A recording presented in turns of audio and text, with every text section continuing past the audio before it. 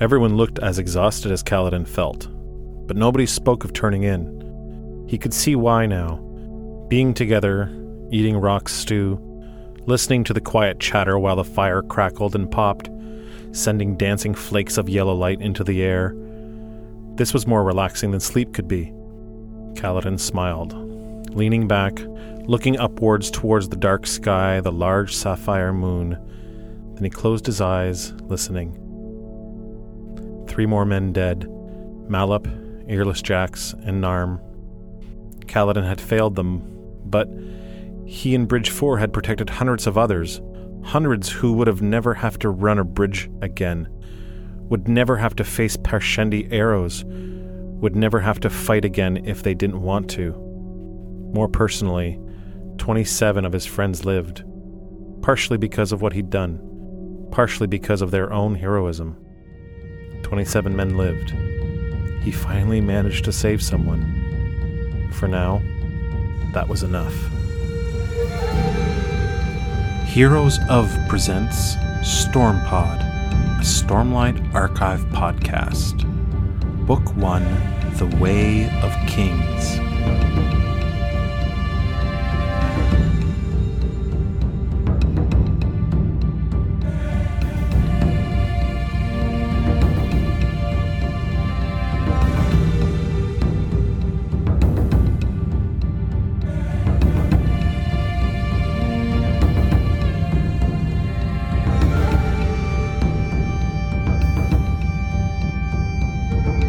This is just a quick spoiler warning for chapters 73, 74, 75.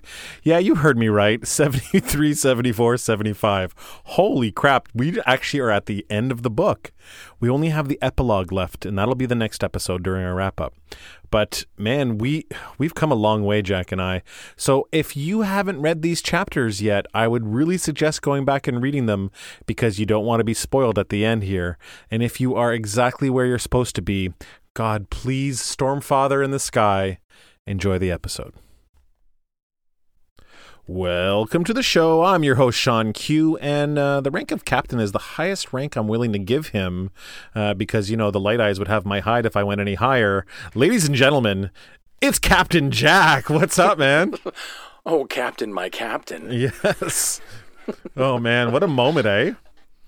What a moment. Yeah, and this chapter here with Dalinar and Kaladin, I was reading it and I was reviewing it and I was thinking, you know, we have these two characters on parallel kind of like lines throughout the whole novel. You know, they're experiencing these two things, Dalinar and Kaladin. They're going through these kind of same motions, and then they finally get to talk, and it lasts for like 2 seconds on the Shattered Plains, and then they talk again in Sadeas' camp, and it only lasts 2 seconds. He's like, why did you give up the sword for us? And then he explains himself, and he's like, go bring your men to the war camp. But this chapter, we finally get a nice, lengthy conversation between Dalinar and Kaladin. I like the simple name of the chapter too, Trust. Yeah. Because that's what kind of both of them were seeking, but especially I find with Kaladin is that he just wants to be able to trust a Light Eyes once and for all, or even not even a Light Eyes, just someone, looking anyone, for anyone. Yeah, I mean he was looking for trust in the Parshendi. Right. He was seeing honor and trust. He's like, that's something I could get behind. Right. If they're gonna treat us like that in battle and have their respect. Yeah, it's still one of those mind-blowing moments where he's like, I came all the way to the Shattered Plains to find honor, and I found it in my enemy. It's mind-boggling. It's almost like the realization you have when you see the cover with new eyes, and you're like, oh my God, this cover. That cover is going to haunt me forever. I love it. It's just so cool. It's because I assumed, I know I've already covered this, but I assumed that the figure in the forefront was the protagonist. You're supposed to. You're supposed to. I feel like it's just it's a mirror, and you're supposed to assume that the Alethi that are fighting at the Shattered Plains are the ones that are going to have honor. Right? They don't have honor. It's the enemy that seems to have honor.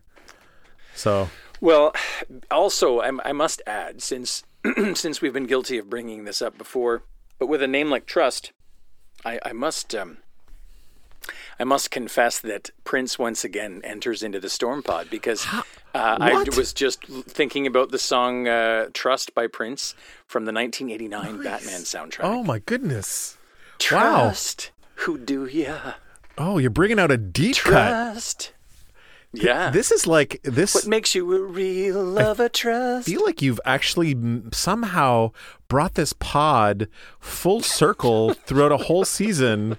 We started it in like episode 7. I think we made some Prince jokes, and you brought it all the way back. Wow.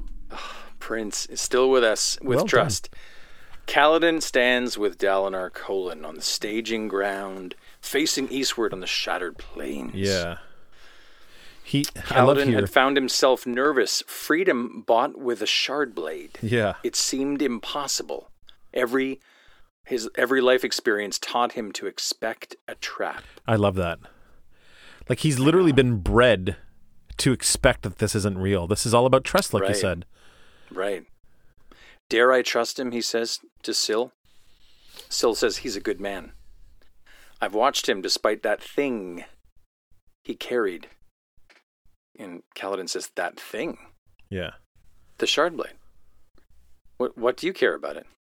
I don't know. It just feels wrong to me. I hate it. I'm glad he got rid of it. Makes him a better man. This was surprising. I thought, I'm very interested why she hates it so much. Well, there's a couple of things to talk about here. One, thing is in italics, and wrong is in italics as well. It just feels wrong to me. And we know that Syl slowly over the course of this book has remembered who she is and what she is and what kind of role she has in all this. But clearly there's still gray spots in her memory because she says, I don't know. And I don't think that at this point now, Syl is going to lie. She's an honor spread. We know this now. She's not going to lie to Cal. She just can't remember right now. And as soon as she remembers stuff, she tells him, right? And so there's something going on here that she does not like shard blades for some reason. Right. So doesn't like them. I have to note here too. It says Nomen, the middle moon began to rise, bright and pale blue, bathing the horizon in light. You know what I like the most about this moon? That it has a name. Yeah, it's nice, right? I know. It's just giving these things names makes them into real characters. So whenever this moon came out, when I was reading, I thought, yeah, you know what? That's right. That nice colored blue moon, it does become a character. And then I thought, like, why can't we have like our moon be named? Yeah, it's cool because we could just call it the moon. We could call it like Myrtle. Henry. What's wrong with Myrtle? Hey, Myrtle. Myrtle Moon. Hey, Myrtle Moon. This is not the first time Nomen has been mentioned in this novel. No. We, it's referred to as a he. It's referred to as a she. It has like different cultures see it differently, but it always has a personality anytime it's mentioned by different cultures. So that's really cool. It is cool. Cal starts to think about the fight against the Parshendi. Right. And he's like, they showed him and his men so much honor on that tower plateau. And then he ended up interfering with the duel that the Shardbearer had against Dalinar. And he's a little bit bothered by it, which is kind of funny. Yeah. Yeah, he's thinking to himself here that he'd attacked their champion from a cowardly position. Right. And that was weighing heavily on him. Yeah. That a warrior couldn't worry about who he attacked or how. Survival was the only rule in the battlefield. Well, survival and loyalty, and he sometimes let wounded enemies live if they weren't a threat. And he'd never been good at doing what a warrior should. So that's interesting. Yeah, it is. He's done this miraculous, amazing thing, saved his men, and he's still having second doubts about how he went about it. Yeah. You know what I mean? Yeah. And I think it has to do with like it says at the beginning here, where, the Parshendi showed him honor and showed his men honor. Like the Parshendi could have slaughtered Bridgefour, but they stuck to this like kind of like fighting code that, Cal seems to be the one to fight, so we'll fight him. We won't really try to pick off their wounded and really kill them. So, and that's after Cal disrespected their whole culture by wearing the bones and the carapace of their dead. And they still treated him with honor. Cal should be a little bit bothered by it. I think anyways. Well, I think what we're seeing here is him being bothered by it is a display of it's okay to care. Mm-hmm. Yeah. Otherwise, if you were a warrior, the end justifies the means. That's it. Right. Today we won. I will drink happily tonight. I will eat. I will rest. And tomorrow I will train again. Mm-hmm. But if your thoughts aren't mulling over the how, right? How did we do this? How did I do this? Mm-hmm. Yeah, it's interesting. Yeah, you say it's okay to care. He starts actually thinking about his dad, about how, he brings up that whole ideal is, can you kill to protect? Right. And this is a nice theme for him throughout this whole book, right? I like still here. She says, I don't know. Mm-hmm. You acted strangely in battle, Kaladin said, swirling around me. After that, you left. I didn't see much of you. The killing, she said softly, it hurt me. I had to go. Yeah. Yet you're the one who prompted me to go and save Dalinar. You wanted me to return and kill? I know. Tep said the Radiants held to a standard, Kaladin says. He said that by their rules, you shouldn't do terrible things to accomplish great ones. Yet what did I do today? Slaughter Parshendi in order to save Alethi? What of that? They aren't innocent, but neither are we. Not by a faint breeze or a storm wind. Mm-hmm. Syl didn't reply. So what do you think about that? She urged him to go save Dalinar, but also doesn't want him killing people. Do you know what I mean? Like, well, he poses to her, you wanted me to return and kill. Right. You wanted me to, and she says, I know. I think Syl is really dealing with the, you can't really square the circle. Right. I think that's true. It's the conundrum, and she knows that it's a conundrum. Like, yes, I need you to go and save Dalinar, and yes, I need you to kill. Then when asked about it, in terms of can you kill to protect, she says, I don't know. Right. It gets. I want to bring up the second ideal that Cal said when he jumps off crosses the chasm. The first ideal is life before death, strength before weakness, destination, journey before destination. So this is like kind of like how you see your life and your world around you. But it was told to us before that every Knights Radiant order has that as their first ideal. Those three: life before death, strength before weakness, journey before destination. Mm-hmm. The second and other ideals are different for each order. And so for Cal, what he says when in that moment when he knows the words even though he's never been told them before is, I will protect those who cannot protect themselves. Right. Right. And so the question of can you protect by killing is a big one, because it's kind of baked into this second ideal that makes him a Knight Radiant. You protect those who cannot protect themselves. Mm-hmm. But do you necessarily need to kill in order to do that?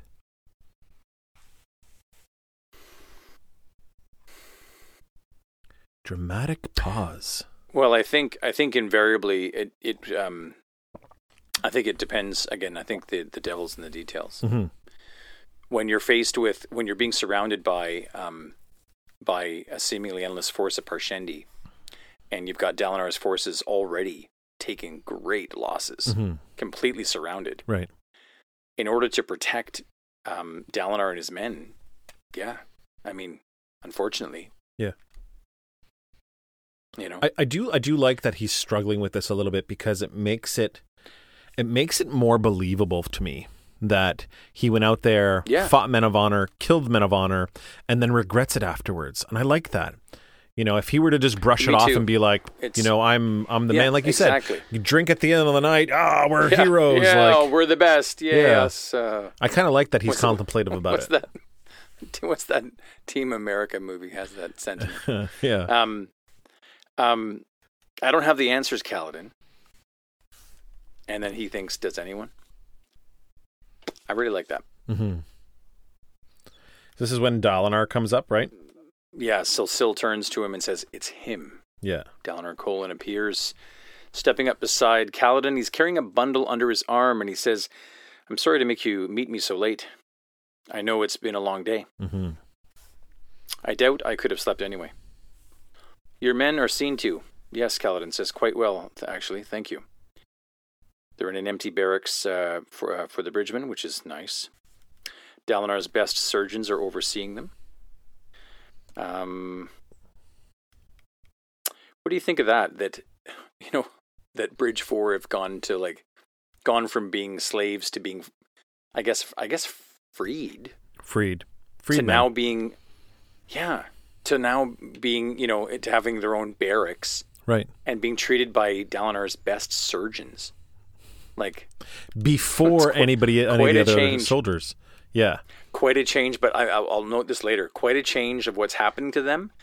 But so many things that they had, they've decided not to change. Right. Amongst Bridge 4. It's true, yeah. We get to that a little later. Before Dalinar before they start talking, though, there's a little part here I want to read. It says, he carried a bundle under his arm, and he had a military air about him, even without his shard plate on. In fact, he was more impressive without it. Right. His muscular build indicated that he did not rely on his plate to give him strength, and the neatly pressed uniform indicated a man who understood that others were inspired when their leader took part. I love that. This is exactly what Dalinar is trying to exude, and Cal gets it right away. Do you know what I mean? Right. We wear our military uniforms all the time, and even when he was wearing shard plate, he wasn't adorning it with baubles and painting it. It was just straightforward plain, and Cal can really respect that, it makes these guys instant besties. Come on, they're best friends. I wish there was a moment in the Stormlight Archive where Kaladin and Dalinar do the Step Brothers things and goes, did we just become best friends? Are we besties? Yeah. Yes, I would say so. Okay, so Kaladin immediately, without deliberation, has been considered their leader, and I think this is something that Dalinar really notices and has great respect for. Mm-hmm. So Dalinar says, how many do you suspect will take my offer of purse and freedom? Yeah. And he says, a fair number of my men from other crews will, but I'll wager an even larger number won't. Right. Bridgemen don't think of escape or freedom. As for my own crew, they'll insist on doing whatever I do. If I stay, they'll stay. If I go, they'll go. Mm-hmm. And Dalinar says, and what will you do? I haven't decided yet. I spoke to my officers, Dalinar says, the ones who survived. They said that you gave orders to them, took charge like a light eyes. My son still feels bitter about the way your conversation with him went. And I love Kaladin's response. Very cool. He says, even a fool could see that he wasn't going to be able to get to you. And as for the officers, most were in shock or running ragged. Or were run ragged. I merely nudged them. He's downplaying what he did. What he did is motherfucking take command. He rolled a 20 on a persuasion check. Right. You know what I mean? He commanded these. He got it. He knew exactly what to do, where to go. And sorry, Adolin, but got it solved. Adolin needed it. He's Adolin is very proud dude, right? So, I mean, if he's gonna feel a certain way about it for a little while, that's way better than everyone being dead. So it's a good trade-off. Right. Well, he says, I owe you twice over for my life, and that of my son and my men. You paid that debt. No, Dalinar says. But I've done what I can. He eyes Kaladin, judging him. Yeah. Why did your bridge crew come for us? Why really? Why did you give up your shard blade?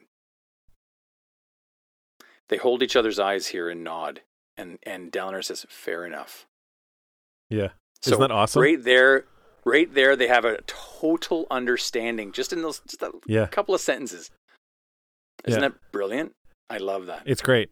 It's almost like, why did you really me, come it's like for us? We've been talking about how they've been running parallel to each other the entire time. Mm-hmm. And I feel like those two parallel lanes, finally in this moment, they join up into one lane, and they're like, they're literally on the same path now. They're like, we both made those choices because it was what was right. And they don't even need to say it out loud. They understand that, we're two. This is the quote from before from King Taravangian: 2 men with one heart. Mm-hmm. I have an offer for you, Dalinar says. The king and I are about to do something very, very dangerous. Something that will upset all of the other war camps. I like this. Kaladin's response is, congratulations. Dalinar smiles faintly. My honor guard has nearly been wiped out, and the men I do have are needed to augment the King's Guard. My trust is stretched thin these days. I need someone to protect me and my family. I want you and your men for that job. You want a bunch of bridgemen as bodyguards? Yeah. The elite ones as bodyguards, Dalinar says. Those in your crew, the ones you trained. I want the rest as soldiers for my army. I have heard how well your men fought. You trained them without Sadeas's knowing, all while running bridges. I'm curious to see what you could do with the right resources. My army is depleted. I'm going to need every man I can get, but everyone I recruit is going to be suspect. Sadeas will try to send spies into our camp and traitors, assassins. Elhokar thinks we won't last a week. What are you planning? I'm going to take away their games, fully expecting them to react like children losing their favorite toy. These children have armies and shardblades, unfortunately. Yeah. Mm-hmm. And this is what you want me to protect you from? Yes. No quibbling, straightforward. There was much to respect about that. Yeah, so Dalinar likes this guy. Yeah. It's on. You're right. This bromance is I love this on. here. So Dalinar makes an offer, which is a crazy offer here. I want you to be my personal honor guard. Right. So the Cobalt Guard, which is the group of people that protect him and his family, are depleted, and then those that are left over, he needs to protect the king, because what he's about to do by becoming High Prince of War is going to make Elhokar really, really hated, in jeopardy, targeted. Yeah, he's going to be in danger. Yeah, so so he's moving them over there. He needs those rest of the men to augment the honor guard, the royal guard, and so but that leaves him without any protection. So he's asking Bridge 4 to protect him. Yeah, I know. It's amazing. And so at first, but I love the response here, because Kaladin has all kinds of conditions. Yes. And it's like Kaladin has learned, like, you know what? I have suffered so much and been disappointed so much. I am not going to tolerate anything that I don't need to or have to. If it's the brass ring, then I'm going to have you augment that ring. Right. I want, and well, we'll get to it. He says, I'll augment Bridge 4 to become the honor guard, Kaladin says, and train the rest of Spearman company. Those in the honor guard get paid like it. And Dalinar says, of course. And I want space to train. The full right of requisition from the quartermasters. I get to set my men's schedule, and we appoint our own sergeants and squad leaders. We don't answer to any light eyes but yourself, your sons, and the king. Dalinar raises an eyebrow and he says, that last one is a little irregular. Kaladin says, you want me to guard you and your family against the other high princes and their assassins who might infiltrate your army and your officers? Well, I can't be in a position where where any light eyes in the camp can order me around, now can I? Dalinar says, you have a point. You realize, however, that in doing this, I would essentially be giving you the same authority as a light eyes of 4th Dawn. You'll be in charge of 1,000 former bridgemen, a full battalion. And he just says, yes. Yeah, just simple, yes. And Dalinar says, very well. Consider yourself appointed to the rank of captain. That's as high as I dare appoint a Dark Eyes. If I named you battalion lord, it would cause a whole mess of problems. I'll let it be known, however, that you're outside the chain of command. You don't order around Light Eyes of lesser rank than you, and Light Eyes of higher rank have no authority over you.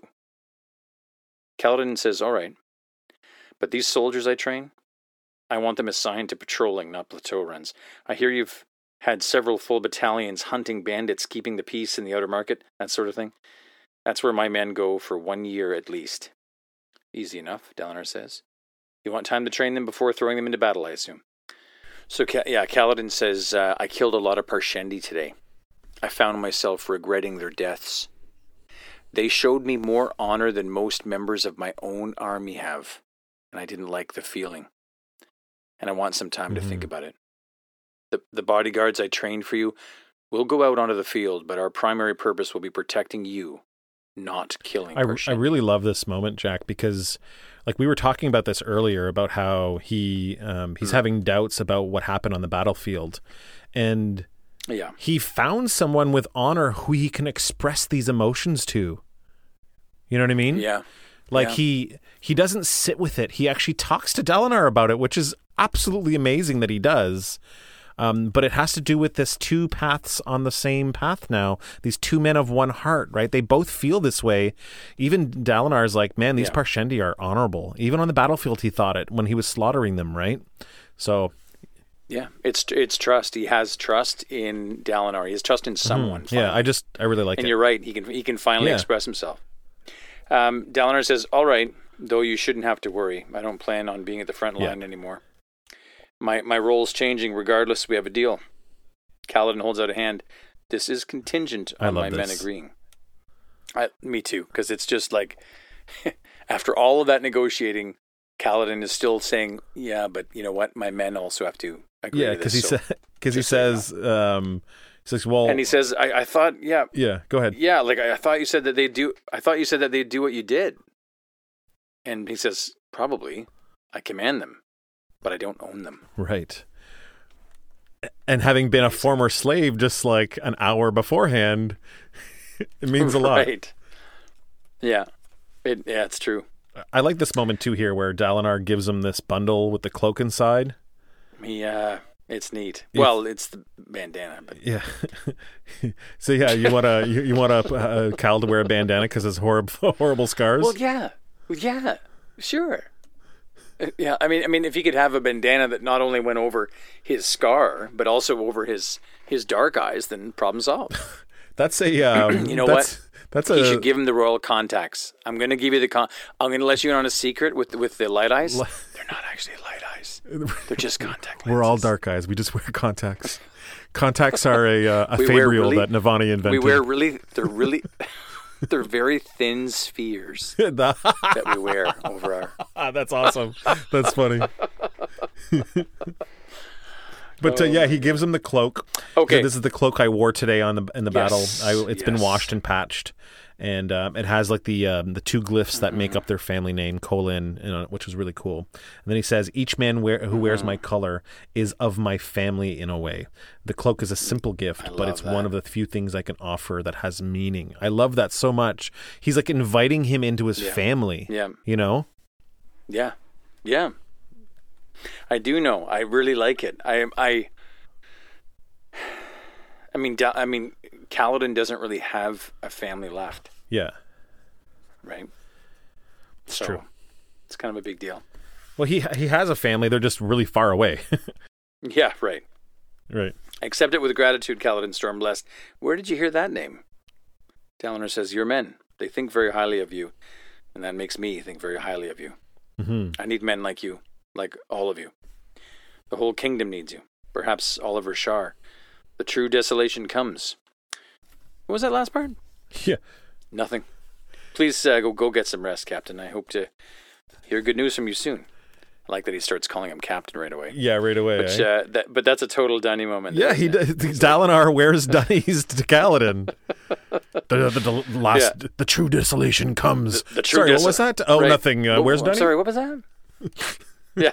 He's nothing. I meant I was going to have dessert. I was going to have a desertification of myself. the true reservation.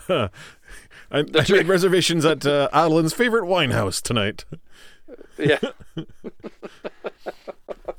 It's a song by my favorite band, the Great Shells. What type of music is the Great Shells? What type of? It's got to be. Dalinar listens to heavy metal for sure. I wouldn't be surprised though. Well, sir, you know what? No, because he's a duplicity. He's Bruce Wayne. I mean, when he's the Blackthorn, it's heavy metal. Right. When he's Dalinar, it's maybe it's like a Grateful Dead Fish type of band where it's like super hippie and like we're the Great Shells, bro. No, I'm not. I don't think that so. Was either. one I couldn't do it. I couldn't get into it. No, me either. Wasn't my deal. But for those that like it, that's fine. Yeah. Kaladin leaves. So he leaves, but Kaladin is like literally stopping in his tracks here, and he's like, over 1,000 men. Yeah. I am now in command of over 1,000 men, and the largest group that I've ever commanded has been 25. Right. It's a big responsibility. That's a big change. So he heads back to the barracks, and I love this. It seemed the barrack was furnished with a bunk and locking chest for each man. It seemed like a palace. Right. He smells the smoke, and he finds the men sitting around in the back, around stumps and stones, and they're having Rock's stew. Yeah. And this is my highlight, I think, of this chapter, is that after everything that Bridge4 has been through, all of their hardships and struggles, one thing won't change. And that is, when we get back from battle, or when we survive the end of a day, we're going to sit around and chat and talk and eat Rock stew. It's great. Like they were the lowliest of the lowly, living on the shattered plains and like a fucking huts and stuff. And they created this thing just for them. And now that they're heroes back in like the camp, you know, they're the supreme guests of the most powerful man in Roshar, and they're still doing the thing that they've always done, which is really cool. What are you doing? Kaladin says. You should all be resting. Yeah. It just didn't feel right to go to sleep until we'd had the chance to, well, do this. It's quite fitting that it's Moash, eh? Because he was the one who was against it the most at the beginning. Totally. Yeah. Hard to sleep on a day like this, Gansho, says Lopen. Speak for yourself, Scar says. But the stew is worth staying up for, even if he does put rocks in it. I do not, Rock snaps. Yeah. Airsick lowlanders. So they've saved a place for Kaladin. Yeah. Kaladin sits down, and he's using the cloak as a cushion for his back, gratefully takes a bowl. And then Tef says, we've been talking about you and what the men saw today. Yeah. The things that you did. I really like this because it does something that... Sorry, it does something that, you know, most stories don't do, right? It doesn't deal with that stuff. This would have maybe saved for the next book or whatever. Like, you know, the men would have whispered about it but like they get straight to it. Listen, we saw what you did. We got to talk about it. I like it. Right. Yeah, it is cool. So at Tef saying that, we've been talking about what you've done today, what we saw you do. Mm-hmm. Kaladin says, I see. His appetite fleeing. Mm-hmm. Did they see him as different, frightening, something to be ostracized as his father had been back in Hearthstone? Or worse yet, something to be worshipped? Right. He looked into their wide eyes and braced himself. So, it speaks so much to Kaladin's character. He doesn't want to be something to be worshipped. Right.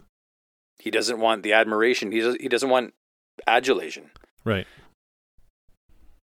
But then Dre, he's like, it's amazing. Yeah, Dre, he's like, it was amazing. You're one of the Radiants, they say. I believe it, even if Tef says that you aren't. Tef says, he isn't yet. Don't you listen? Yeah. Can you teach me? Can you teach me how to do it? Moash says. Yeah. Lopen says, I'll learn too, Gansho. You know, if you're teaching and all. What can you do? How does it feel? Can you fly? Aren't you alarmed by what you saw? They all shrug. Kaladin says. They're like, meh. And they all shrug. Yeah, it kept you alive, Gansho. Yeah. The only thing I'd be alarmed about is how irresistible the women would find it. Lopen, they'd say, you only have one arm, but I see that you can glow. I think that you should kiss me now. Kaladin says, but it's strange and frightening. This is what the Radiants did. Everyone knows they were traitors. Yeah, Moash says, snorting, just like everyone knows that the Light Eyes are chosen by the Almighty to rule, and how they've always been noble and just. We're Bridge 4, Scar says. We've been around. We've lived in the Krem and been used as bait. If it helps you survive, it's good. It's all that needs to be said about it.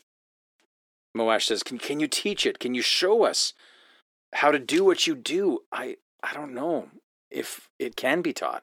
Yeah. I'm not certain what it is. Kaladin says, but that doesn't mean we shouldn't try. Moash smiles. Yeah. Can you do it? And Kaladin says, it's not a feast day sport, Drehy. I do like this though. I like this by Drehy because, you know, in the moment on the Shattered Plains, everything's so overwhelming and they can almost not believe their eyes. But he's like asking, can you show us doing it right now? Like, so that we can just really believe that it's true. I want to see it when I'm expecting it. It's not a feast day sport, Kaladin says. I like Sigzil here. There's something going on, I feel, with Sigzil. Okay? Okay. When I first read this, I don't know what I caught on to, so maybe you can help me walk through it when we cover this next bit. But there's something in the text that I feel like I'm reading into or feeling with regards to Sigzil's questions being as pointed as they are. Okay. So, not saying that, I mean, it could be completely innocuous, just like Sigzil's character, but there's, so it starts here, and Sigzil says, don't you think we deserve it? Right. After Drehy has asked for a demonstration. And Kaladin pauses. Cal and then actually does the demonstration, right? He does, He inhales sharply. Right. The sphere fades, begins to trickle from Kaladin's skin. The light is happening. Rock pulls out an old, raggedy old blanket, covers over the fire to make it even more dark. Right. For a few moments. In that darkness, Kaladin glowed pure white light rising from his skin. Right. And Drehy says, storms. Scar says, so what can you do with it? Scar says, you didn't answer. I'm not entirely sure what I can do with it. Yeah. I've only known about it for a few weeks. I can draw arrows toward me and make rocks stick together. The light makes me stronger and faster, and it heals my wounds. So this is what I want to cover. So Sigzil says, how much stronger does it make you? How much weight can the rocks bear after you stick them together? And how long do they remain bonded? How much faster do you get? Twice as fast? A quarter as fast? How far away can an arrow be when you draw it towards you? And can you draw other things as well? So, completely different. Cal's a little overwhelmed by the barrage of questions. He's like, I don't know. Yeah, I don't know. Well, but I want, as a reader, first-time reader, when I was reading that, I thought, well, how different is he from all the other men? Well, you know, like most people just want to be dazzled. Like, okay, show me. Okay, what can you do? Like broad strokes. Like, you know. So what's your instinct telling you about what Sigzil is getting at here? I don't know. I don't know. I can tell you one thing just off the top of my head that I'm thinking is that, well, if Sigzil wanted to know, like mechanically, what the parameters or limitations are of Kaladin's abilities, certainly makes it valuable information when trying to go up against Kaladin. Doesn't Absolutely. You're totally right there. I think there's kind of a more basic answer here, and I think it actually is in the text. Carr says, well, it seems pretty important stuff to know. Right. Like this, like limitations and stuff, right? And then Rock he's like, we can do tests. This is a good idea. We can do tests, right? And then he's like, and then Moash is all just concerned about being able to do it himself. He's like, maybe it'll help us figure out how we can do it too. He just keeps getting back to wanting to learn, right? And Rock says, is not the thing to learn, is the Holendal for him only. Right. And then Tef says, well, you don't know that for certain. We don't know that it's just for him. Yeah, I love this. You don't know for certain. I don't know for certain. Eat your stew. Yeah, exactly. And then Cal's like, this is the most important part for Cal. He's like, you can't tell anybody about this because they're going to be frightened of me and they might think I'm related to Voidbringers or the Radiants. So I need your oath on this. You're not going to say anything. Right? So they nod. Right. And then Scar's like, well, we want to help. Even if we can't learn it, this thing is part of you. So it's part of us. We're Bridge 4, right? And then this is the part here that I think that you're looking for is Sigzil says, excellent. I'll prepare a list of tests to gauge speed, accuracy, and the strength of these bonds you can create. We'll have to find a way to determine if there's anything else you can do. Right. And I read this. I read this as a scholar. Yeah. Remember, Sigzil is a learned man. He is the what was it? Landy's apprentice of wit. Right. He's a world singer. He is he's Asius. He's from Azir. He's Azish. So they're very logical thinkers. So as soon as the test idea come up, this is why he wants to know all this stuff. He wants to collate this stuff into actual understanding. This would be like if Navani found a Fabrial that she didn't know about it. Yasna were a part of this. Or Yasna were to read a text she's never read. She'd want to break it down and collate everything. So that's, and document, whatever. So, that's a noble way to look at it. And I think that you're probably right. That could be Sigzil, the man, the character. And if that's the case, well, good for him because he's doing the difficult work in terms of, well, we don't really want this to be a mystery, do we? Right.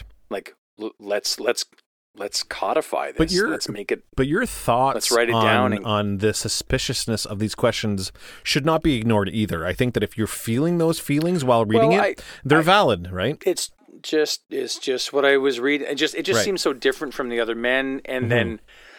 And then, of course, I was just thinking, well, why? And so my only thought was, well, that's pretty valuable information when it comes down to it. Like if you're going to collect exactly how many arrows he can collect and from what distance, well, if you were to give that information to an enemy, then if you have a Stormlight absorbing, I mean, come on. Right. Anyways, I'm just thinking that knowing that Sigzil is a scholar, I think helps inform this question. Right. Okay. Good enough. You've satiated my concern, but I reserve the right. I reserve the right to go. Aha! Right. If it turns this out is not an official prediction, though. This is not an official prediction. Am I predicting that Sigzil is has nefarious reasons for wanting to know this information? For being there? No, I guess I won't. I won't accuse him. I feel like I'm playing Clue. Like Sigzil. I'm not accusing him with the. I'm not accusing him yet. It's a Sigzil on the Shattered Plains with a spear. Sigzil on the Shattered Plains with the notebook. With the notebook. Yeah. But so we end up with a really nice ending to this chapter here, where Cal is relaxed. Well, we didn't. Well, go ahead. Sorry, we didn't say one of the funniest things where Rock's like.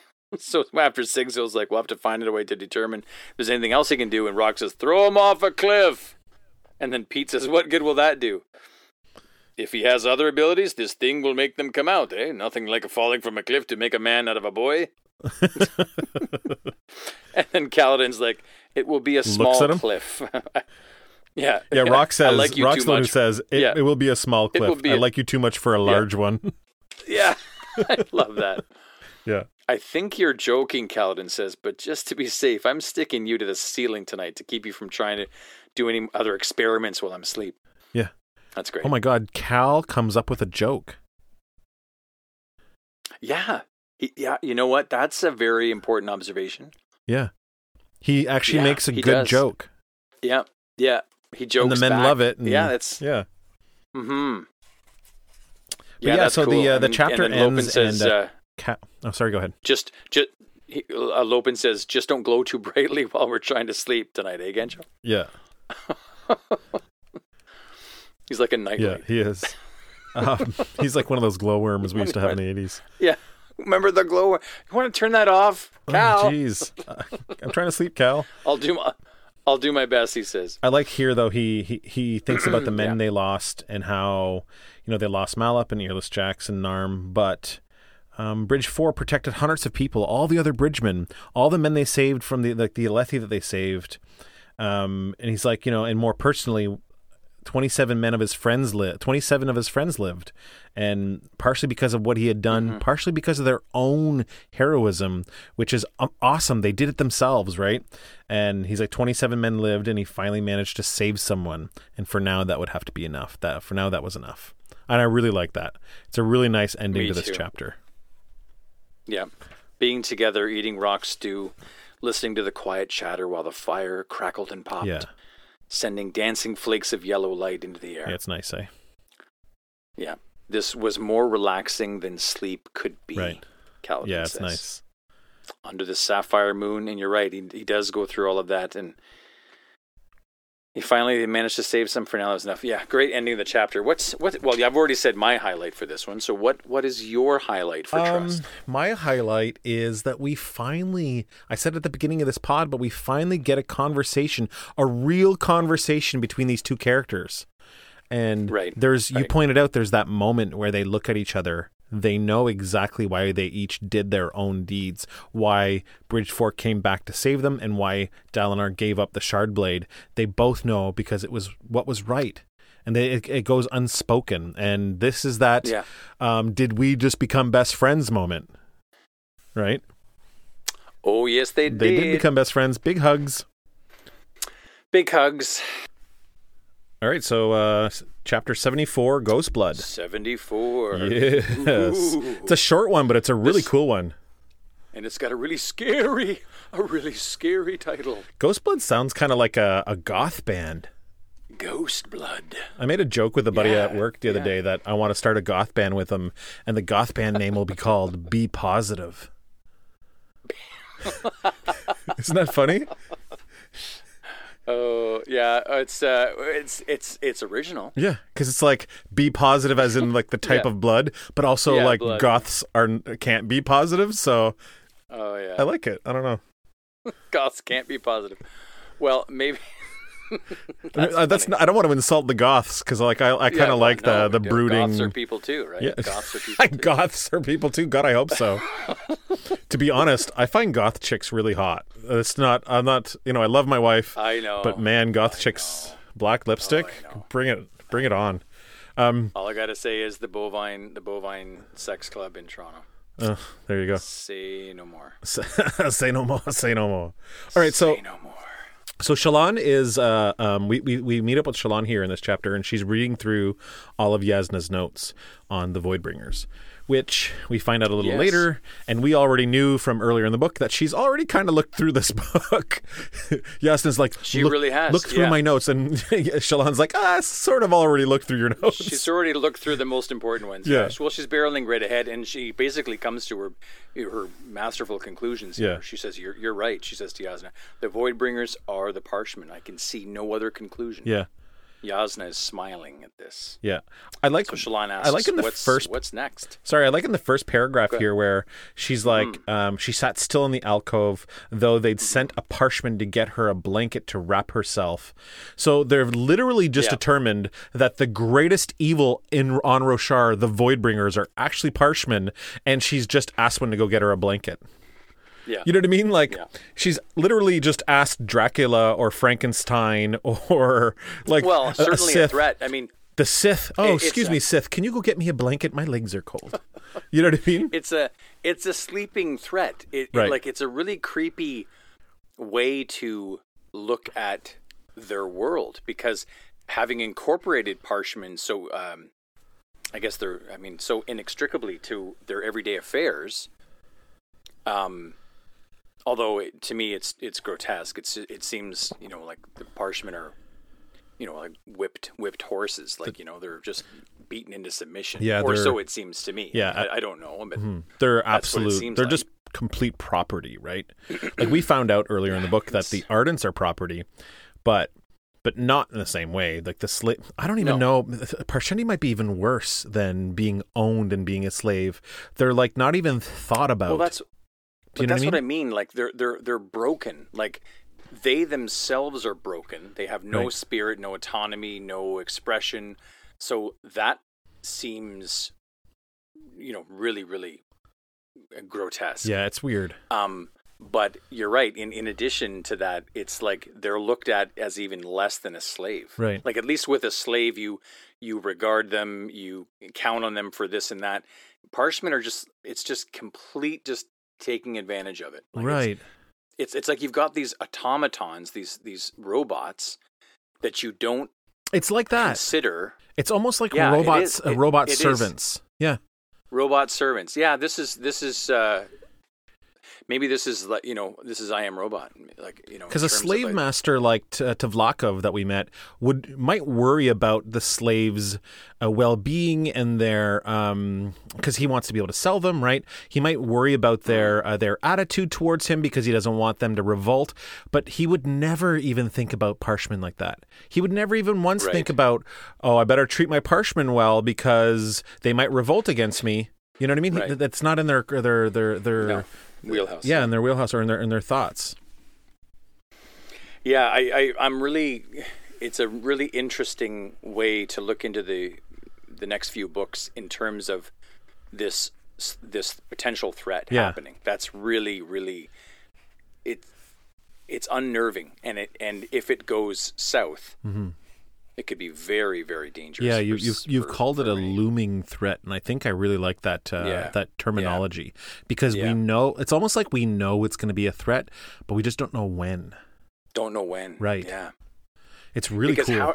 How do you go about fixing it? Like, so even if they crack the case, Nancy Drew and the Hardy Boys here figure it out, and even if they have all the information, okay, now what? Right. How do you dismantle this Parshman component to this multitudinous array of kingdoms? Right. Well, most of society relies on them for a lot, right? So how do you take them out of that societal?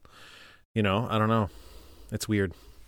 If you perceive them as a threat. Right. Anyway, so yeah, that's. But you're right. She's. I like her exchange with. I like that. I like that the girls are back in town. Me too.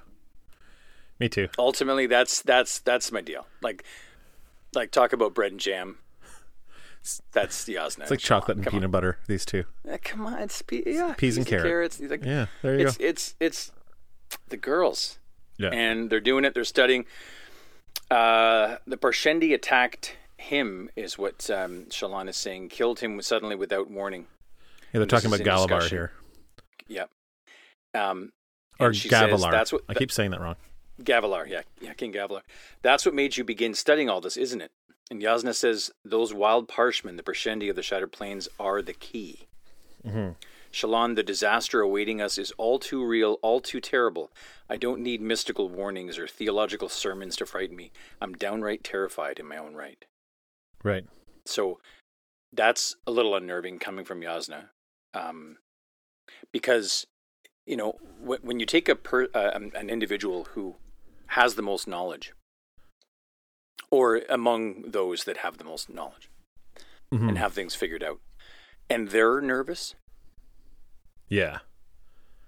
Right? Yeah, it makes us more nervous because this is the person who's supposed to have all the information and is together. Right. Because if you have the information, I mean, if G.I. Joe taught me anything, knowing is something to do with the battle. That's half the battle. Oh, was that it? Was that the wisdom? Oh, look, right behind me is my my Snake half. Eyes and Storm Shadow poster right there. Yeah. Oh. G.I. Joe. It was half the battle, the knowledge. Yasna goes on a nice little monologue here. Do you want to read some of this? Because it's kind of lays out exactly what we're just talking about how integral the Parshendi are to modern society. Yeah. They serve our food, Yasna continued. They work our storehouses. They tend our children. There isn't a village in Roshar that doesn't have some Parshmen. We ignore them. We just expect them to be there, doing as they do, working without complaint. Yet one group turned suddenly from peaceful friends to ferocious warriors. something set them off, just as it did hundreds of years ago, during the days known as the heraldic epochs. There would be a period of peace, followed by an invasion of Parshmen, who for reasons nobody understood had suddenly gone mad with rage. This was what was behind mankind's fight to keep from being banished to damnation. This was what nearly ended our civilization. These were the terrible, repeated cataclysms that were so frightening, men began to speak of them as desolations. Right. We've nurtured the Parshmen. We've integrated them into every part of our society. We depend on them, never realizing that we've harnessed a high storm waiting to explode. I like that line. The accounts, I know, right? Harnessed a high storm. Yeah, that's great. The accounts from the Shattered Plains speak of these Parshendi's ability to communicate among themselves, allowing them to sing their songs in unison when far apart. Their minds are connected like span reeds. Do you realize what this means? It's really cool. Well, I think what it means is that, Shallan here says we'd be devastated. Civilization as we know it would collapse. Mm-hmm. We have to do something. And she says we are. We're gathering facts, making certain we know what we think we know. And how many facts do we need? Shallan asks. And Jasnah replies, more. Many more. And this is what I loved when I was reading this for the first time is that we've exhausted our resources here in Kharbranth. So I was kind of interested in that because this was the place, where everybody came to study. It had the most answers to offer. And yet Jasnah's time here, effort here has, in her opinion, has come to an end. Right. So that's interesting. So where else can we go for answers? I really like this because it leads us to new places. Right. Which is really cool. So it's the journey, right? Like onto another destination or towards another destination. So that's really cool. But and then she asks her, "Are you sure? Are you still certain that you want to continue delving into this? It's a heavy burden that we will bear. You won't be returning to your estates for some time." Yeah. And Shallan agrees. Even though she won't see her family for a while, Yeah, she's like, I can't just abandon my brothers, but this is bigger than them. Right. Damnation, it's bigger than me or you or any of us. I have to help Jasnah. I can't walk out on this. I'll find some other way to help my family. And I like this because she instantly realizes how big this is. Like, sure, if I go back, I can help my family survive, like this lower lifestyle that they're about to have, because they're going to owe these people like a soul caster that they don't have to give. But none of that's going to matter if the whole world is destroyed by this new desolation. No, that's right. That's very true. No, that's it. I want to just piggyback on your idea of we've exhausted everything that Kharbranth can offer. We've learned throughout this whole novel so far that historical records are very few and far between. Many different things happen. Desolations happen. Remember in the vision that Dalinar has speaking to Nohadon? And he says that Yelig Nar completely slaughtered all of my scribesmen. Well, it's not... Right. So there's during these desolations, not just war is happening, but like destruction of property and fire. And so we're losing all kinds of information. So each time a desolation happens, the records of that time are being wiped out. They say that, the Way of Kings, the novel by Nohadon, is one of the only things that survived from so long ago. They have very few things that survived. So the fact that they came here and found a little bit of information in Kharbranth and now they've exhausted it means, there's not a lot to pull from. But Jasnah's like, we got to go. Well, there's literally nothing else to learn here, Yeah, it's neat. I'm really looking forward to finding out where they travel to next. So that's going to be a big deal for me. I like what Jasnah says here after she mentions about not being able to leave her brothers, but recognizing that it's bigger than her. Jasnah says, "Good, then go pack your things. We're leaving tomorrow on that ship I chartered for you." I like to think personally that Jasnah kind of, in the back of her mind, kind of knew that Shallan was going to be by her side on this yeah, I know you endeavor. do. I know you like to think that Jasnah had it all figured out. I do prefer that. Eventually, I prefer that. Yeah, I do. I think that she chartered her to go to Jah Keved because she was like sending her away, but then now they're going to use that boat to go wherever it is that they need to go. Yeah. Yeah. But I mean, if you want to believe that Jasnah had it all figured out, you can. No, not all figured out. Just that she had a little bit of an instinct that Shallan would. Just that maybe Jasnah would realize that she can't do this alone. Shallan is the best that's come along. Right. Yeah, I think absolutely that Jasnah is probably happy that she has someone by her side during this time. I've brought it up several times in this pod that Jasnah is frazzled, she's tired, she's overworked, and so to have someone as astute and someone who can quickly catch on to scholarly stuff like Shallan, it's going to help her be able to figure shit out too. Yeah. And as for where they're going, we get it right here. She says, "No, we need to get to the center of it all. We're going to the Shattered Plains." We're going to the Shattered Plains. Yeah. So we have another convergence about to happen, right? We need to find out the Parshendi were ever ordinary Parshmen, and if so, what set them off? Right. And we need to do it before someone else does, then uses it against us. Right. Shallan says, "Someone else? Are there others looking for this?" Of course there are. Who do you think went to so much trouble to have me assassinated? Mm-hmm. There are many groups searching for these secrets. They call themselves the Ghostbloods. Or one of these groups calls themselves the Ghostbloods. Your friend Kabsal was one. We found their symbol tattooed on the inside of his arm. 3 diamonds in a pattern, overlapping one another. Mm-hmm. We remember this, right? The same symbol that Non-Balat had shown her weeks ago. The symbol worn by Luesh, her father's steward, the man who had known how to use the soulcaster. The symbol that was worn by the men who had come, pressuring her family to return it. The men who had been financing Shallan's father in his bid to become a high prince. Almighty above, Shallan whispers. She looked up. Jasnah, I think my father might have been a member of this group. Well, we knew there was some kind of a shady group that was trying to make her dad high prince, right? We knew this, but now they seem to be connected. Kabsal was one of these dudes. Mm-hmm. Remember back in the book, Kabsal said something like, "Oh yeah, I've heard about your dad.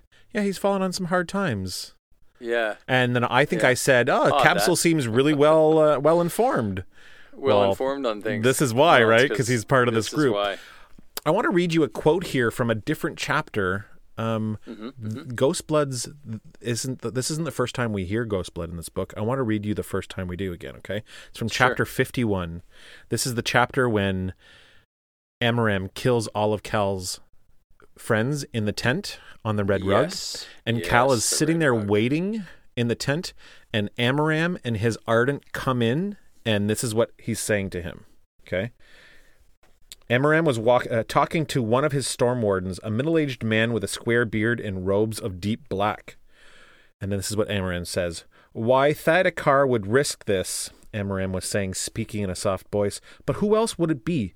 The Ghostbloods grow more bold. We'll have to find out who he was. Do we know anything about him?"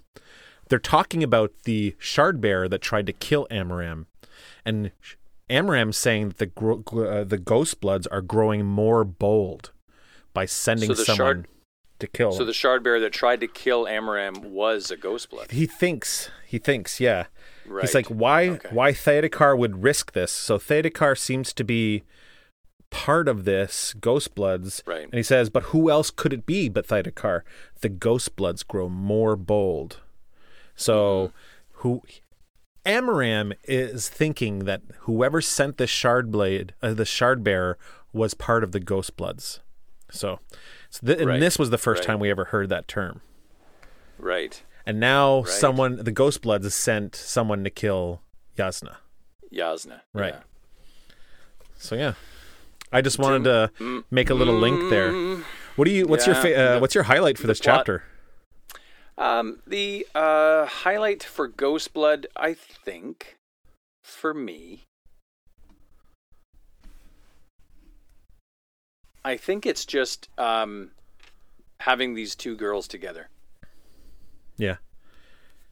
I mean, just the fact that they're researching together. Shallan is, barreling ahead. Jasnah's impressed. They're planning this trip. I think that for me is the highlight. Mm-hmm.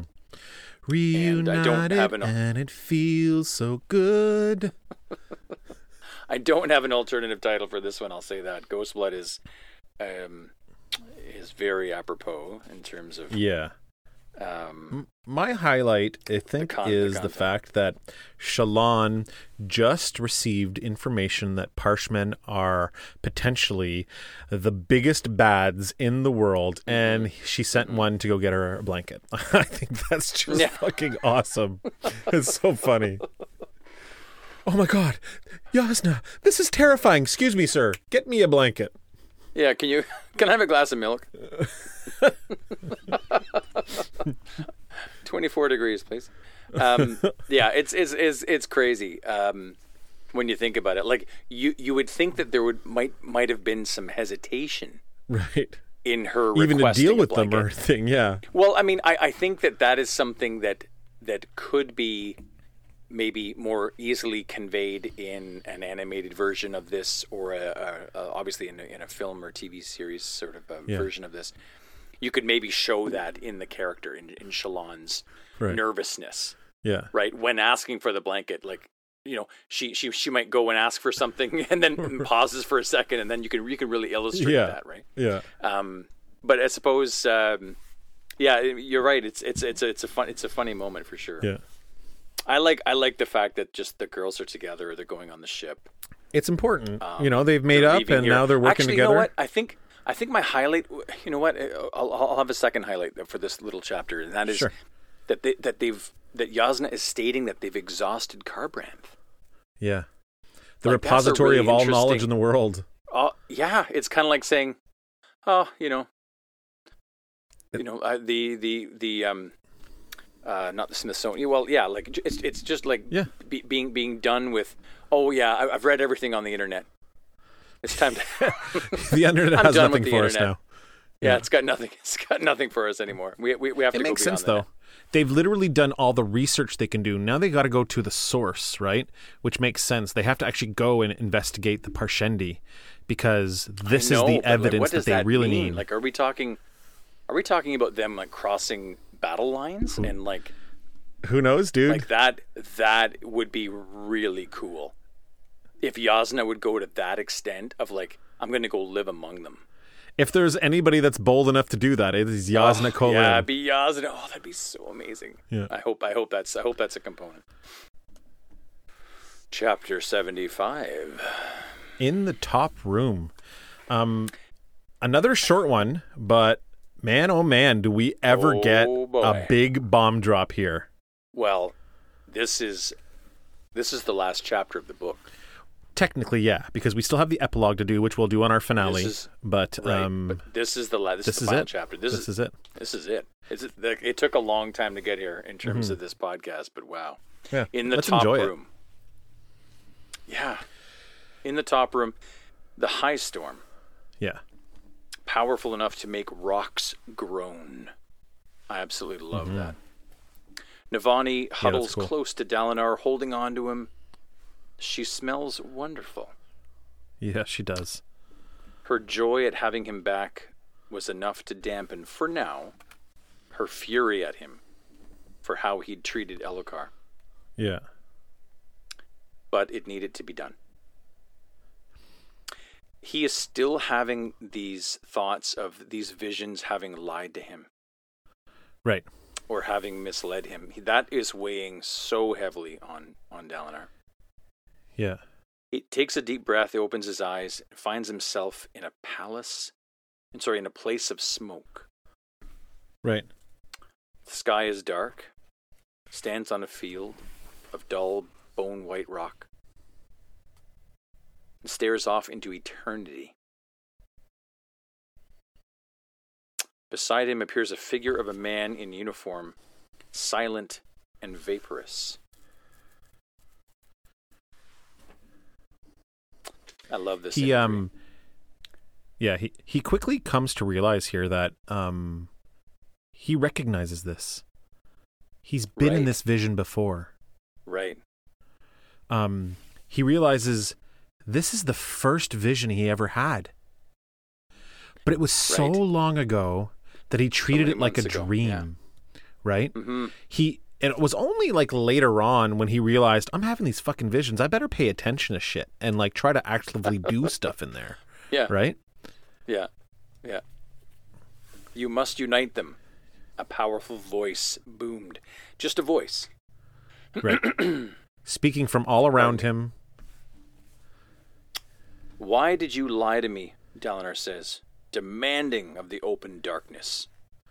I did what you said, and I was betrayed. Unite them. The sun approaches the horizon. The Everstorm comes.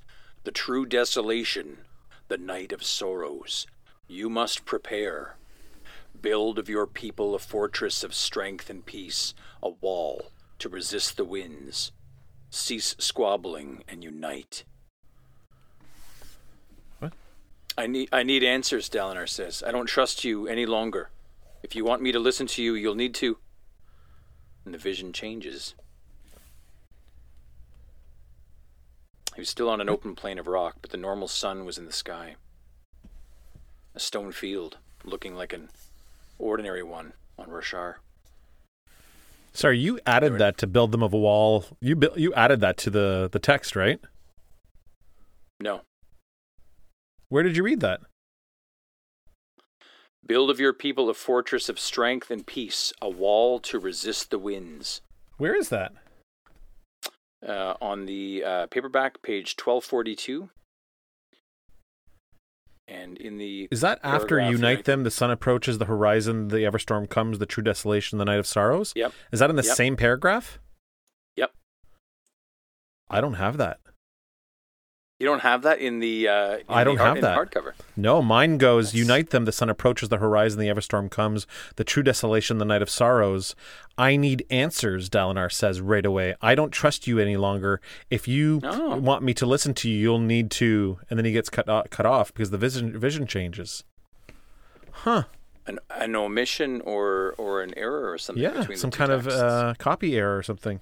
Well, we should probably stop here because this is a lot. So he's hearing this voice come from the sky. The Everstorm is coming, the true desolation, the night of sorrows. So 3 different ways of describing it. You must prepare, you must build a fortress of strength, build a wall to resist the winds. What do you make of that? Or actually, I suppose you already know. What do I make of it? Well... Nice question to yourself there, Jack. Nice question to myself. Well, I it's funny to be reading this in recent times because building a wall certainly wouldn't necessarily be my first choice. Right. However, because we're not here, we're on Roshar. And to resist the winds. And I also must question what a wall means. Is it like a literal wall, or are we talking something else? I think it might be more metaphorical. A metaphorical wall. Could be. Something to protect the people. Right. Mm-hmm.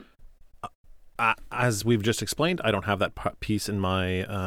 right. But we have heard this statement in other visions from Dalinar earlier in the book. Right. The vision does change. He's not having it. This is interesting that he's like, he's being told what to do. Build an ark. There's a storm coming. It's going to rain forever. So build an ark. And he's like, you know what? I don't trust you, man. He sounds like the dude. He's Jeff Bridges. Like, listen, man. Like, you don't just. Like, slow down, man. Like, you've been showing me these visions and things. Like, geez, this aggression won't stand, man. Like, you gotta You got to be clear about you got to be, what? For the sake of brevity. Yeah. That's funny, man. But you're right. He's like, I need answers, dude. Like, I need some answers, man. Could you just fuck off with the Everstorm comes stuff and just tell me, like, what the fuck? You know what I mean? And then before he gets to even finish his sentence, the scene changes, right? The scene changes, and then he's on this other landscape. No plants, not even rock buds, just an empty landscape filled with broken stones. Mm-hmm. And there he sees Kholinar. Yeah. His home, the capital city of Alethkar, and it had been destroyed. Yeah. Beautiful buildings shattered, wind blades cast down, no bodies, just broken stone. What do you make of this? Yeah, this wasn't looks like the it's been vision destroyed. he'd seen before. Completely destroyed. I cannot fight him any longer, the voice says. Dalinar jumps. Dalinar thinks, he's like, there was no rock formations like the ones he stood near Kholinar in the real world. These visions, he's seen Kholinar in the past. This isn't the past. He's like, he thinks to himself, is this a vision of the future? Right. And then he hears the voice, I cannot fight him any longer beside him, and there is a man standing there now. Right. He had dark skin and pure white hair. Mm-hmm. Tall, thick of chest, but not massive. He wore exotic clothing of a strange cut, loose billowing trousers, and a coat that came down only to his waist. And both seemed made of gold. And this is when this is when Dalinar realizes, you know what? This very thing has happened before. I actually remember, this is my first vision. This is when he realizes it. Right. He's like, God damn it, this happened before. In this very first vision, yeah. Mm-hmm. Why are you showing me these visions? You can see it there, the figure says. If you look closely, it begins in the distance. Dalinar appears annoyed. Yeah, he looks in that direction, and he couldn't really see anything, right? No. He says, Storm, won't you answer my questions for once? What is the good of all of this if you just speak in riddles? The man didn't answer, and he just kept pointing. Yeah. And yes, something was happening. There was a shadow in the air approaching, a wall of darkness, like a high storm, only wrong. Wrong in italics again. In italics, yeah. Yeah. At least tell me this, Dalinar says. What time are we seeing? Is this the past, the future, or something else entirely? The figure didn't answer immediately, but then he said, you're probably wondering if this is a vision of the future. Yeah, and then Dalinar's like, dude, I just fucking... And then he's like, wait a minute. Holy shit, this is familiar. I've gone through this already. And then he thinks, he said that exact same thing last time. Mm-hmm. This has all happened. I'm seeing the same vision again. Mm-hmm. And then this guy starts to talk again. I cannot see the future completely. Cultivation, she is better at it than I. It's as if the future is a shattering window. The further you look, the more pieces that window breaks into.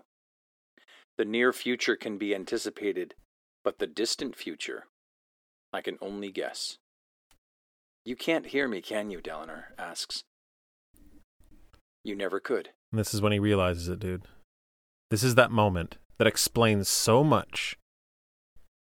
He's like, blood of my fathers. He's not ignoring me. He can't even see me. He doesn't speak in riddles. It just seems that way because I took his responses as cryptic answers to my questions. He didn't tell me to trust Sadeas. I just assumed he did, right? Right. So when he says, trust and honor, I don't know exactly what the quote is. When he says, should I trust Sadeas? That guy's response was always going to be the same. Dalinar's like, should I try rock bud ice cream? Trust and honor. Like you know what I mean? Like it would have always, Dalinar could have said anything. It was always going to be the same response. Rock bud, Ben and Jerry's on Rush Hour. Kremen rock bud. It's Malap and Dunny's ice cream. Yeah. Malap and Dunny's. Everything seemed to shake around Dalinar. His preconceptions, what he thought he knew, the ground itself, that is what could happen, the figure says. Right. It's what I fear will happen. It's what he wants, the true desolation. Mm-hmm. No, that wall isn't the air. It was a high storm. It wasn't rain, but blowing dust. What do you make of that? I know exactly what to make of it. What do you think of it? What do you make of it? It wasn't rain making that enormous shadow. It was but blowing dust. So what he thought at first might have been rain isn't. Mm-hmm. Just powerful winds blowing dust. I'm not sure what to make of that. Yeah. Now Dalinar's starting to remember this vision in full now. And the figure says, I'm sorry to do this to you. By now I hope that what you've seen has given you a foundation to understand. But I can't know for certain. I don't know who you are or how you have found your way here. And then Dalinar goes to speak, but he really doesn't know what to say. And the guy says, most of what I show you are scenes I have seen directly, but some, such as this one, are born out of my fears. So he's not seeing the future. Whoever this thing is showing him what he fears will happen, a possibility. Right. Yeah. If I fear it, then you should too.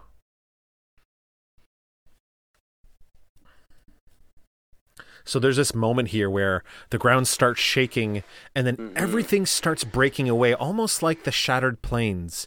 The land starts to crack. And then just this one wall of dust. Just this one section that they're standing on remains, and everything else falls down impossibly low into nothingness. So that the only thing that's left over is this little platform that they're standing on. I really want to mention one thing. The bottom of page 1244 in the paperback. So Dalinar gasps. So after the ground falls away, this wall of dust. I mean, the wall of dust conceivably should be being pushed by wind. Right. I don't know that for sure, but Dalinar gasps. The very rocks ahead were shattering, breaking apart, becoming dust. He backed away as everything began to shake, a massive earthquake accompanied by a terrible roar of dying rocks. Mm-hmm. So I underlined dying rocks because I think it has come up before in this book, sort of suggesting that the inanimate is alive, that rocks are somehow living. Mm-hmm. And I just wanted to highlight that because I'm not sure, but I think it's interesting, the roar of dying rocks. Why word it that way? Yeah, I think it gives weight to the scene, and it makes it feel like the land is dying underneath this storm. Yeah, you know. And by what do you call that when you make something inanimate? You make it have a personality or whatever. Yeah, anthropomorphic. Yeah, so by doing that. I think. Yeah. Sorry, go ahead. Well, I mean, I was just curious. I've always wondered about whether or not, because there appears to be more to everything that we learn about this world. Right. Not just the people that occupy it and their culture and their efforts, but also the landscape itself. Like we learn so much about the plants, the way that they interact with the high storms, and even the rocks themselves. I don't know. I just can't help but wonder if there's a story even there. Right. Dalinar realizes that this thing is like a journal. That these visions are like whoever this person is left. We're going to find out in 2 seconds here who this person is. Right. But like Dalinar says, where is it? These visions, they're like a journal, aren't they? A history you wrote, a book you left behind, except you don't read it. I see it. I see it, yeah. The figure looks into the sky and says, I don't even know if anyone will ever see this. Right. I am gone, you see. Mm-hmm. This isn't just about you either, right. The figure says, raising his hand into the air. No, this is an important all part. Of them. This is an important part here, okay? A light winked out in the sky, one that Dalinar hadn't realized was there. Then another winked out as well. The sun seemed to be growing dimmer. So this isn't just about Roshar. This is about all the Cosmere. Right. There's a moment in the book earlier. So these lights winking out, are these potentially other stars or other places, other things happening in the Cosmere? Remember Wit said that that even Elokar's delicious feasts aren't delicious enough to keep me from the Cosmere's worries, that there's so much that Wit has to worry about in all of the Cosmere that he can't stay just because the food's good. Do you know what I mean? Remember it's earlier he has a Cosmere of sarcasm to dish out. Oh, hey-oh. But I can't just be sarcastic and I just like this line here because it implies the larger series that Brandon Sanderson has written, this Cosmere, this like universe, as it were, of things happening, and he's like, this isn't just about you or this planet, right? And he's like, there are other things happening in other places. And these lights are winking out. Yeah, that's bizarre. Obviously, I really want to know who he's talking about. He says, it's about all of them. The figure says, I should have realized he'd come for me. Right. So somebody came for this figure. Right. And he says that he's already gone. Yeah. And Dalinar's like, who are you? Clearly not going to get a response right now because he's not talking to the guy. But then the guy says... I leave this. Yeah, go ahead. I leave this because there must be something. A hope to discover. A chance that someone will find what to do. Do you wish to fight him? Dalinar says yes. I don't know who he is, but if he wants to do this, then I will fight him. Someone must lead them. Mm-hmm. I will do it, Dalinar says. The words just came out. Someone must unite them. I will do it. Someone must protect them. I will do it. The figure was silent for a moment, and then he spoke in a clear, crisp voice. Life before death. Yeah. Strength before weakness. Journey before destination. Speak again the ancient oaths, and return to men the shards they once bore. He turned to Dalinar, meeting his eyes. The Knights Radiant must stand again. I cannot comprehend how this can be done, Dalinar says, but I will try. Men must face them together, the figure said, stepping up to Dalinar and placing a hand on his shoulder. You cannot squabble as in times past. He's realized that you, given time, will become your own enemies, that he doesn't need to fight you. Not if he can make you forget, make you turn against one another.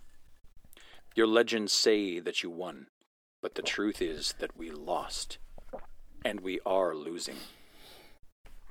Who are you? Dalinar asks again, voice softer. I wish I could do more, repeated the figure in gold. You might be able to get him to choose a champion. He is bound by some rules, all of us are. A champion could work well for you, but it is not certain. And without the Dawn Shards, well, I have done what I can. It is a terrible, terrible thing to leave you alone. Who are you? Dalinar asks again. And yet he thought he knew. I was God. The one you call the Almighty, the creator of mankind. The figure closed his eyes. And now I am dead. Odium has killed me. I am sorry.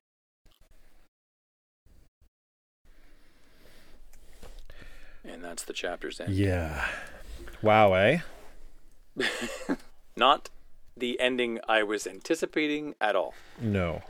So, I'm God, the one you call Almighty, I was quite... the creator of mankind, and now I'm dead. And now I'm dead. Yeah. Well, I think there were some other poets that was... I think actually, you know what? It's funny that I'm wearing my Nine Inch Nails t-shirt right now while we do this podcast. Why? Because God is dead. Well, it's a Nine Inch Nails song, isn't it? God is dead. Oh, yeah, that's true. No one cares. If there is a hell, I'll see you there. That's funny. And on that cheery note, on that note, I think Trent meant well when he was talking about things like that. I think so. I think he was being... He was trying to cheer us up. Mm-hmm. Well, I mean, this is major. So what are your... I mean... There's so much to talk about here. There's so much to talk about. I'm trying to find something here I want to...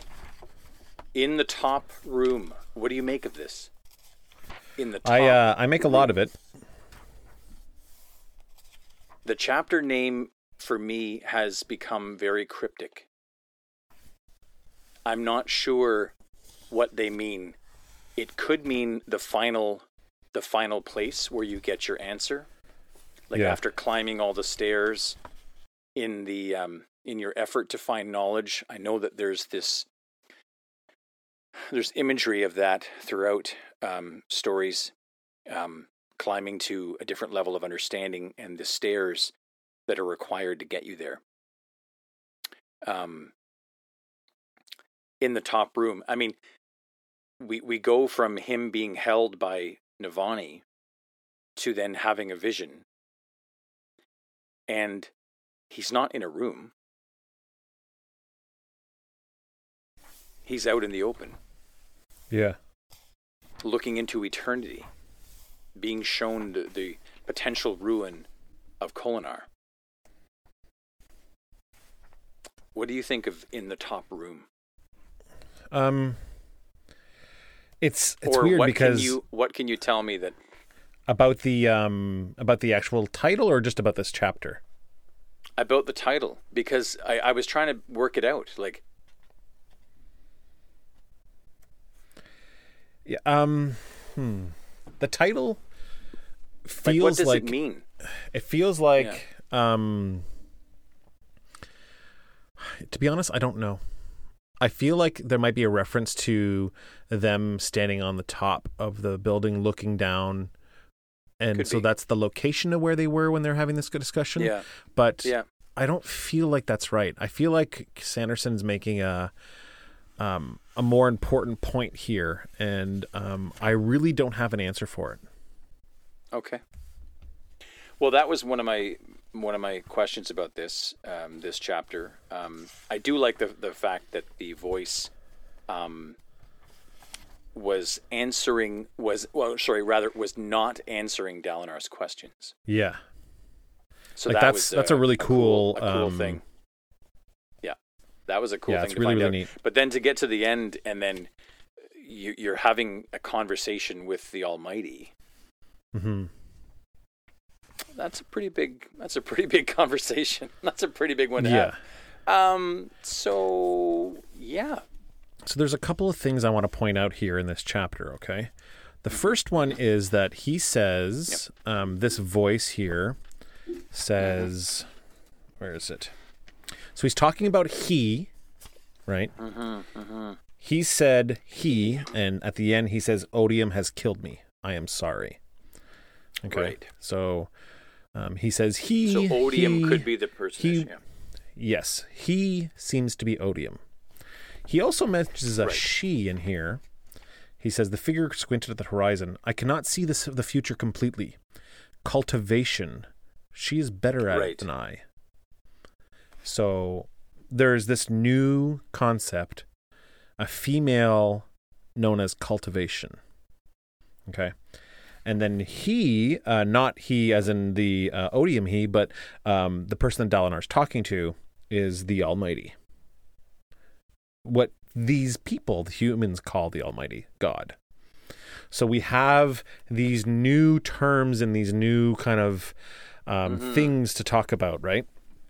If I could just I hope quickly that cultivation has something to do with the way in which the plants and organisms, I guess, flourish and ultimately react with the hardships. Yeah. It makes sense, right? Like, it's a kind of a pointed term, cultivation, because they have a really hard time cultivating anything on this planet, right? They do. It's not easy for them. We have seen examples of great gardening and they do manage to grow food. Yeah. And have food. So they are managing. But at great difficulty, right? So It's not like the high storms make it easy. So I want to read you a little excerpt from chapter 46, an Child of Tanavast. Okay. Yeah. This chapter, he's in the storm flying over top of Roshar, remember? Right. He's going all across Roshar. Now, hang on. Is this Kaladin? Or is Kaladin, yeah. Kal is riding the storm all across Roshar. He ends with seeing Szeth kill the king in Iri. But at the end of that vision, or whatever it is that he experienced, this voice says to him, Child of Tanavast, child of honor, child of the one long since departed. The oath pact was shattered. Men ride the storms no longer. The oath pact is broken, child of honor. And then Kal's like, I don't understand. And then the voice says, Odium comes, most dangerous of all the 16. You will now go. And then he says, wait, why is there so much war? Why must we always fight? And then the voice says, Odium reigns. So that's the other time we had the word odium as a character, not just like the actual like adjective of odium, but like an actual name for something called odium. So in this story, odium is one of 16. Yes. Odium comes, most dangerous of all the 16.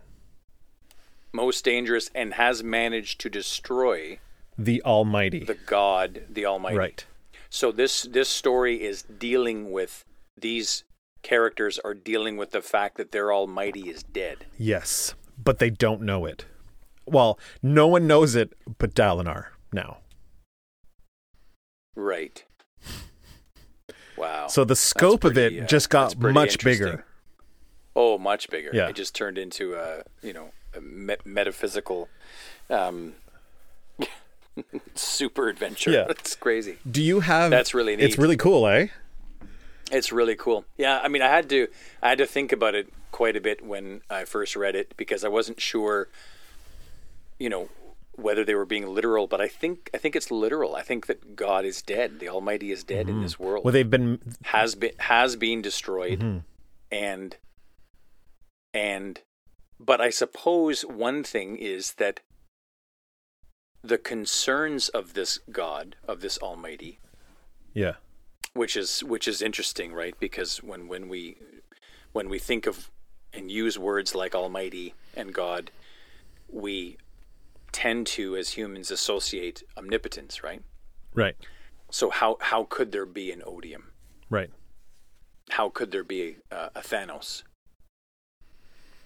or Creed, that destroyed rock and roll? Nice. That was a so joke. You're saying that odium Creed is the same as a late 90s Well, I just remember Lenny band. Kravitz declaring, Lenny declared that rock and roll is dead. And he did so, I think it was 93, when he released, Are You Gonna Go My Way? Was it Circus? The album Circus? And I remember when that album came out, it was right at the height of grunge. And I remember just thinking, "No, Lenny, you can't be right. No, this can't." Yeah. We're at the beginning, of this grunge, this revival. We're at the beginning, right? And in some ways, I think Lenny Kravitz really hit it on the head. There was I mean, I don't think Rock is really and truly dead, of course. No. But I think that what maybe Lenny Kravitz was saying was that, like, rock and roll had already been shot in the gut. And we all know from movies that being shot in the gut takes a long time to die. So when he said Rock is dead, is clearly, Dogs. Look, Rock just got shot in the gut. Rock is going to die. Mr. Orange is down. So Rock's got in that sense, Rock and roll's Mr. Roshar Orange. has had its God, the Almighty, killed by this other thing. And now it's having to fight its own battles type of thing. Yeah, it's a really interesting way to now experience these characters, right. whether they adhere or admonish a god or not. Mm-hmm. They appear to be living in a world where their god or gods are not they're not protected. Right. They're not omniscient. I mean, if it can be destroyed, it really calls into question. Yes, there's so many things I'm wondering about. Of course, yeah, of course. I mean, this is the end of the book that you're supposed to be wondering. Way to end it. Yeah, this is fascinating. It's just fascinating. It's a great way to end the book. Yeah. I, of course, am just very anxious to start into the next book, but we got to do an epilogue. Yeah, we still have to do the epilogue. We'll do that next episode. This was a marvelous way to end the book. I really enjoyed it. So, highlight? Do you have a highlight for this chapter? Highlight? Jeez. Well, I mean, what piqued my curiosity most, ironically, was the title. Right. In the top room. Yeah. I really am wondering what the reference is there. Unless I missed it in the text, like in terms of the I don't think you did, because I didn't miss it either. Let's throw this out to the listeners. If you guys are listening, have any idea what in the top room is referring to, please get a hold of us. Get a hold of us on any of the stuff that I say at the end of the episode. Yeah, I'm a little flabbergasted about it too, and I don't think I noticed how it didn't fit until you brought it up just now. Like I had, Well, like I said, the only way I worked it out in my head was after I read it, and then I read God is Dead. I went, wow, this is huge. And then I thought about it, and I went back to the beginning, and I read the chapter again. But I started with the title, and I went, in the top room.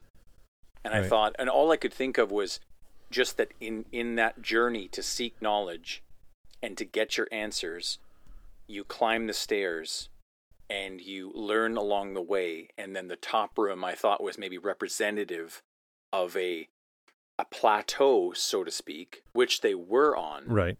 Which is, he finally gets the answers he was looking for, or some of them anyways. Right. And that's the top room. Yeah. I mean, I'm willing to go and back that up, because that makes way more sense than anything that I had. I literally thought it was just, they're at the top of this thing or whatever, and that's it. Yeah. But yeah, I like yours better. Glorious. I really have to. I mean, I have to give my applause to Brandon Mr. Sanderson, because this was an amazing end to this book. Yeah, it's great. Your highlight. Oh, my highlight is that Dalinar finally gets some realization that he didn't understand the visions. And I also like the fact that he realizes the visions are starting over now. He's back to the first one. And I think that for me, I like that it implies that Dalinar will be going through all the visions again and reliving them a second time, knowing more now than he did the first time he went through them. So it implies that he'll be, if this is the first one again, these visions aren't going to stop. I wouldn't think. They haven't given us any indication that they're going to stop.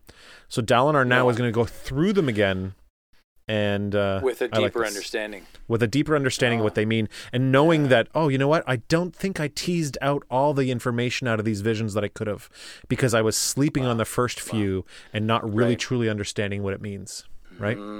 So it's really cool. Yeah, I like that. Yeah, you know what I like? Info dumps?